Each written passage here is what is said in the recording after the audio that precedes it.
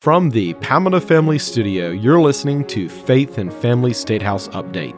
I am Joshua Putnam, President of Palmetto Family. For years, South Carolina's public education system has consistently failed to provide high-quality education that our children deserve. Schools have underachieved, and consequently, so have students. The situation isn't entirely hopeless. Former U.S. South Carolina Senator Jim DeMint has several ideas on how we can solve South Carolina's education problem. Have a listen to our discussion to get his thoughts on this important topic.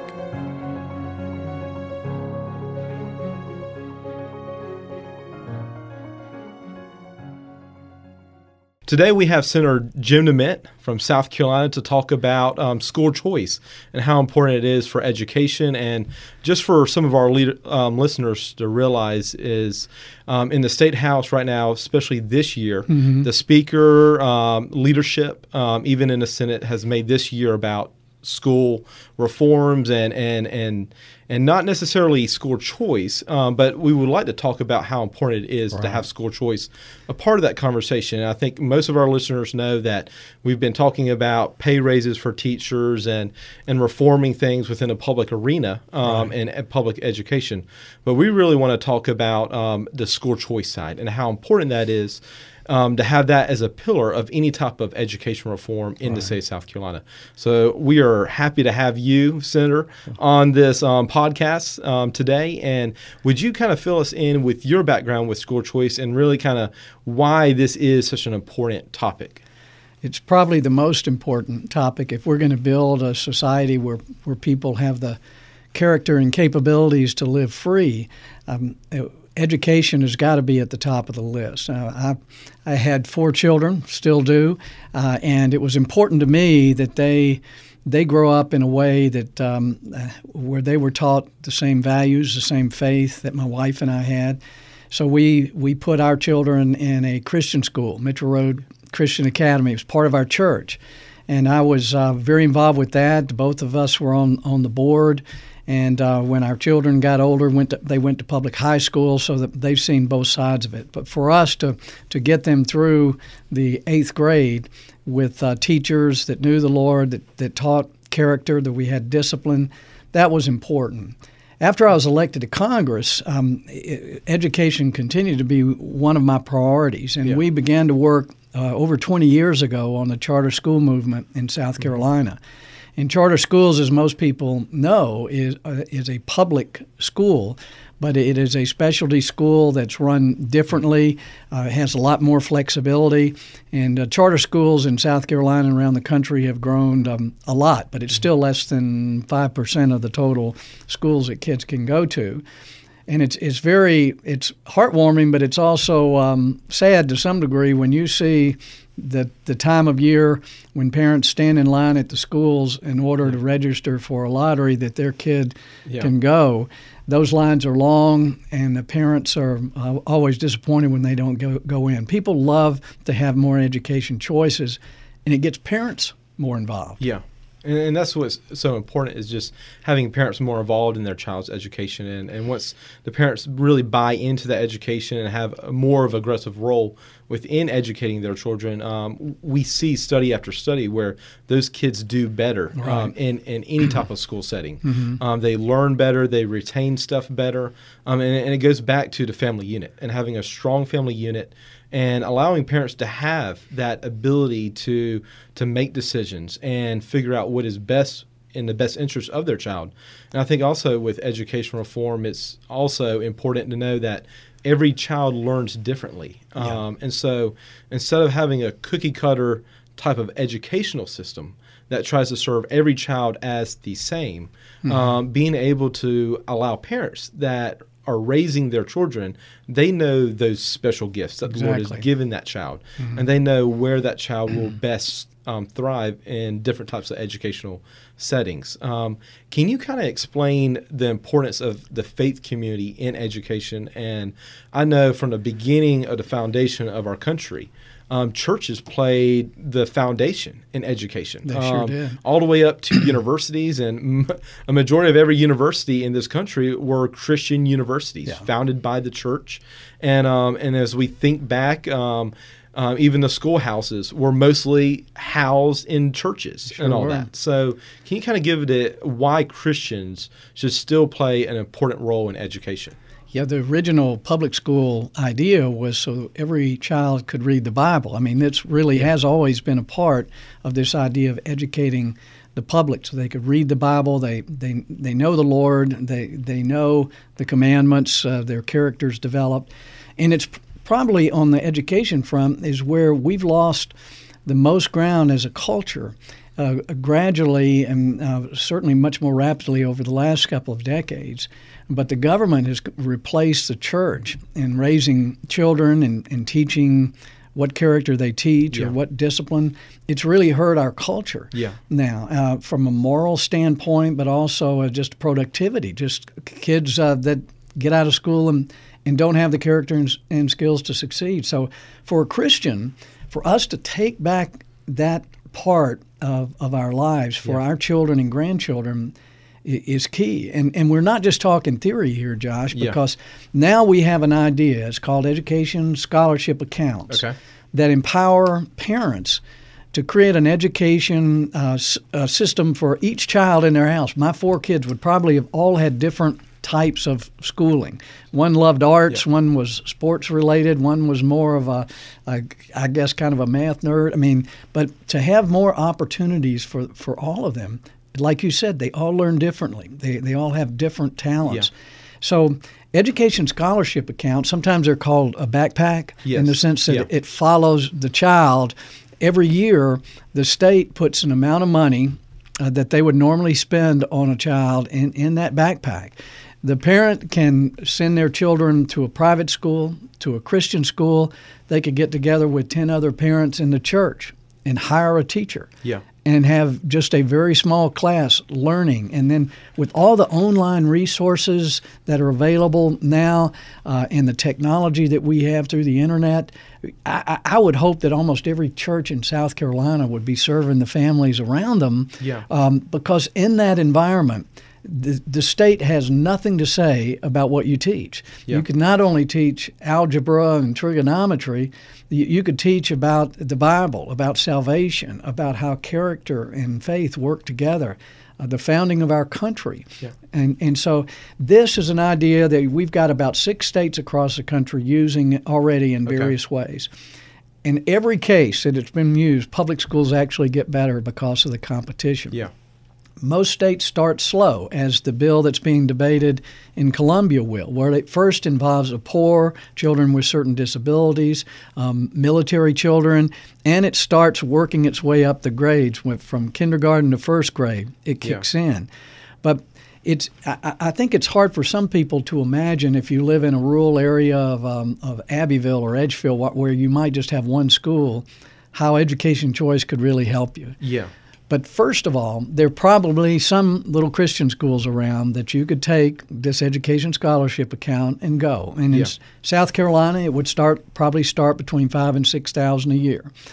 Per child. Per child.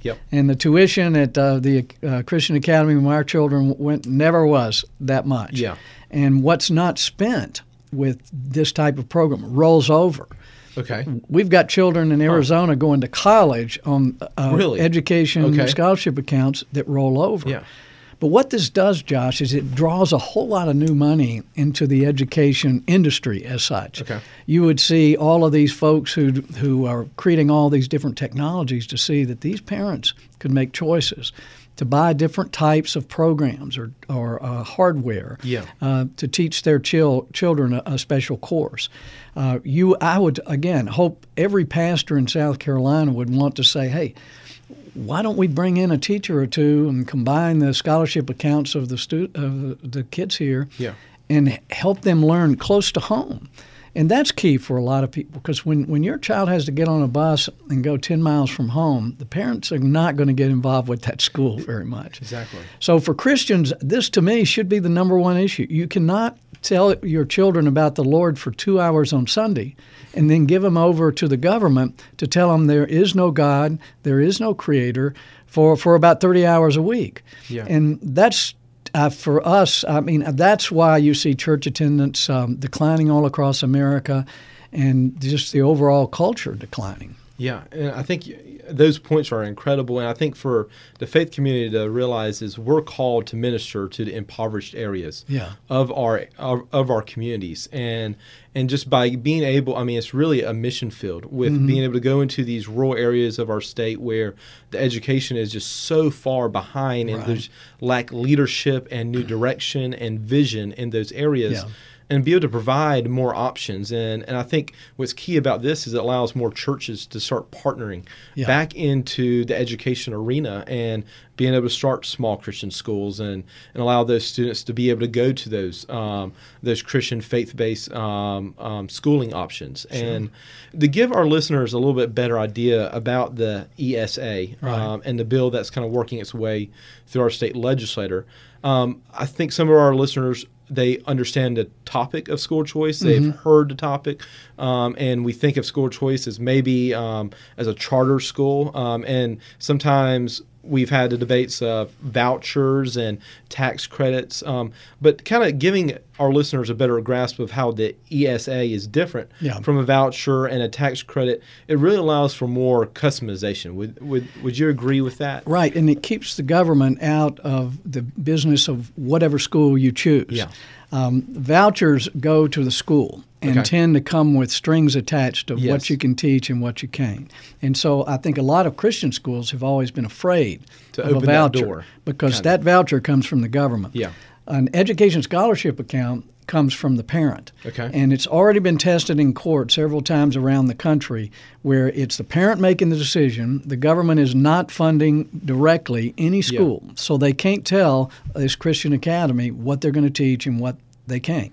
Certainly there have to be standards that academically that we want our children to pass the high school exams and things like that. But that's easy. The standards are so low now that we've got moms with less than a high school education homeschooling kids who do better than folks who are going to the public schools.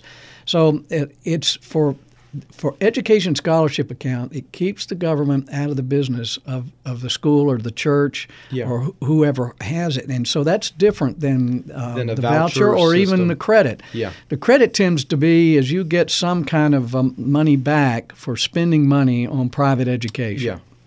Again, that is usually goes to existing schools or something that's certified. Credit is often something that industry, corporations have to put money in. Yeah. But what education scholarship and wait for that to kind of come back. And education scholarships are, first of all, they're public school money that follow the child, and it's in this case it's just the state part of it because there are three buckets of funding for public schools. There's money that comes from local property taxes, local money. There's state money. A lot of that comes from a sales tax. Yeah. And then there's federal money, which is less than 10% of the overall spending. Yeah. So the state can make a decision, and in our case, it'll probably be around $5,000 or $6,000 that can follow the student. What we'll see happen, though, is local communities will come along over time and add their part to that, which will give students incredible opportunities as they go forward. But for now, a lot of the money that is attached to a particular student would stay in a public school if the parent moved them. And that's one of the reasons public schools get better. There's more funding per child. Per child. And that's something important because you always hear the argument from outside voices about where you're going to take all of this funding away from the public school system, and we're already struggling for dollars. But this bill is crafted in a way that it keeps all of those local dollars there. It keeps your state dollars, so your schools are allowed to continue to function. They have the resources to keep the schools open and the maintenance and all that. But you're reducing class sizes. You're allowing teachers to have a better student to teacher ratios, and you're just taking those dollars that were federal dollars, and it's not the entire pot. It's not the entire allotment. A majority of that would actually stay with the school, and you wouldn't have to educate that child in that school. So I think when you look at actually the dollars and how the dollars flow, you would actually be infusing probably more money into the public school system by allowing teachers to have smaller class size, by allowing some of these students, and especially the students that have special needs and things, different learning abilities, where their parents would probably pull their kids into these specialized schools that cater to that type of need of that child, because we realize even in the public school system, it is very difficult to educate those kids in a public school setting right now. Right. And it's very expensive. So you're removing those kids away from the public school system. So you're saving, it'll be a net saving to the public school industry in South Carolina. Yeah, I'm convinced over a very short period of time, you'll see things like education malls in effect, where a child could go. There are different vendors offering different courses.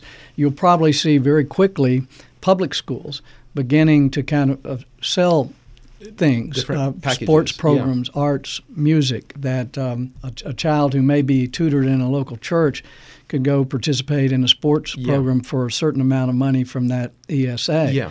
So if you let the parents become shoppers, they create the demand. And then if you let more freedom in the market, what we see as very few choices in education would explode, because education would quickly become one of the largest industries in the country if the money followed the student. Oh, yeah. Because America spends more per capita on each student than any other country in the world. Yeah. And South Carolina spends more than most of the other states in the Southeast, and even in the rural areas where the schools are so bad. And I shouldn't say that they're certainly not all bad. And this is no reflection on teachers, because we've got great teachers.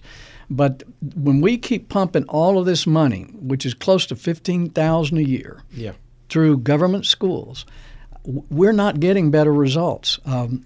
Our country continues to fall behind other countries. So, as someone running for president last time said, what do you got to lose? Yeah. I mean, this is an opportunity to take part of public school money, let parents become shoppers, and they will get interested in what their children are doing. And I'm convinced almost every parent, because I've seen how they go. I've heard that these poor single moms that don't care about their kids' education, they're the ones lining up for that charter school right now. Those are the ones who leave crying when their kids don't get in. Because they realize how important a good education is for their child's success. And Josh, if you want to solve other problems, crime, poverty, whatever, we got to fix education.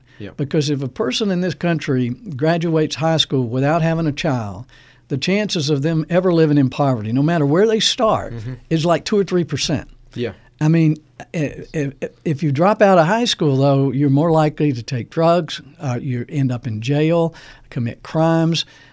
We've got to fix it. And we have seen enough evidence in states that are trying these education scholarship accounts that it begins to open this thing up in a way that not just Christian parents, but every parent would just get excited about the opportunity to create an education environment that helps every child succeed. Yeah, and I think that's what's incredible. And I think even the ESAs would even allow for therapeutic type things. They do. Other states, like you've got in states, I believe this is Arizona, where they offer $20,000 a year for blind or other significantly disabled. And they've got people moving to the state from other states because it allows them to take that money and go to a school for the blind, when in a lot of states the enlightened politicians want to mainstream kids with disabilities, where the kids feel odd and it's incredibly expensive to do and the services aren't good. So why not take the money we're already spending and create more choices? Yeah, and I think this is what's neat about the ESAs, is really being able to truly, as a parent, involving your child's education to figure out what is best for that child and what is going to allow that child to thrive and to achieve his potential as God intended that child to achieve. So, I mean, I think the ESAs, it kind of loads the money up on almost kind of like a credit card, and it allows you to go and shop around and say, okay, I want this service for my child. I need this service for my child, because I realize, gosh, this therapeutic horseback riding type educational thing is it unlocks the doors and all that kind of stuff. So I think that's what's unique about this type of program over a voucher type program, where you get written back into a same type of, well, here's your school you've got to go to, and you've got to get everything at this one school. It says, well, I get to pick the best from all the best schools, and really build an educational experience that we've never really been able to unlock in this country before. And another positive benefit of this, Josh, is for teachers. Right now, so many teachers are just treated as government bureaucrats. Yeah. With all this paperwork, which our legislature, thankfully, is trying to fix some of that.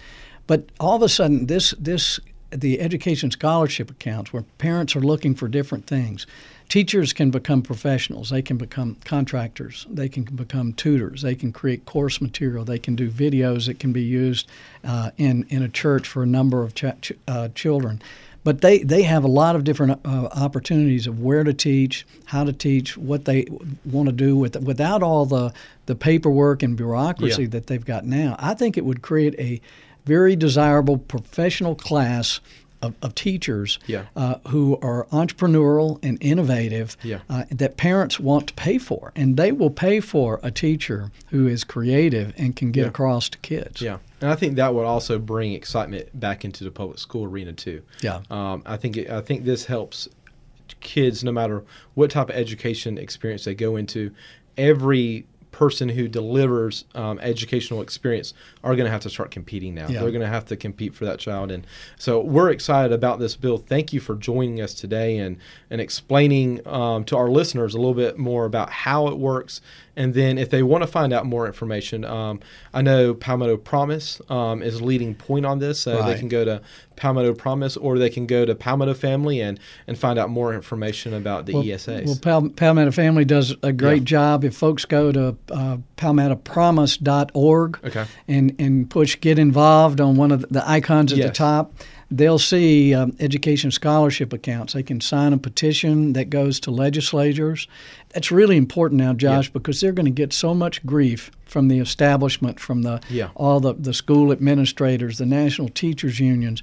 If people across the state of South Carolina, particularly Christians, don't go to the site, sign the petition, the legislators in Columbia will think that everyone is against them. Exactly. That's the way it feels. I know it felt that way in Washington when I was on the education committee. If I ever tried to change anything, everybody back home thought I was against public education.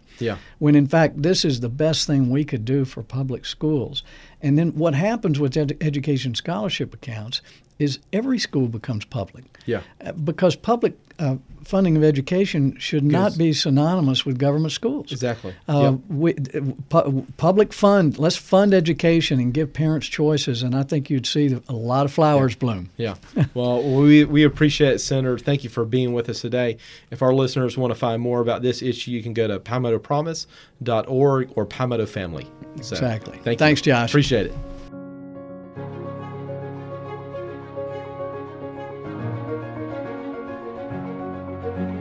Thanks for listening to this week's episode.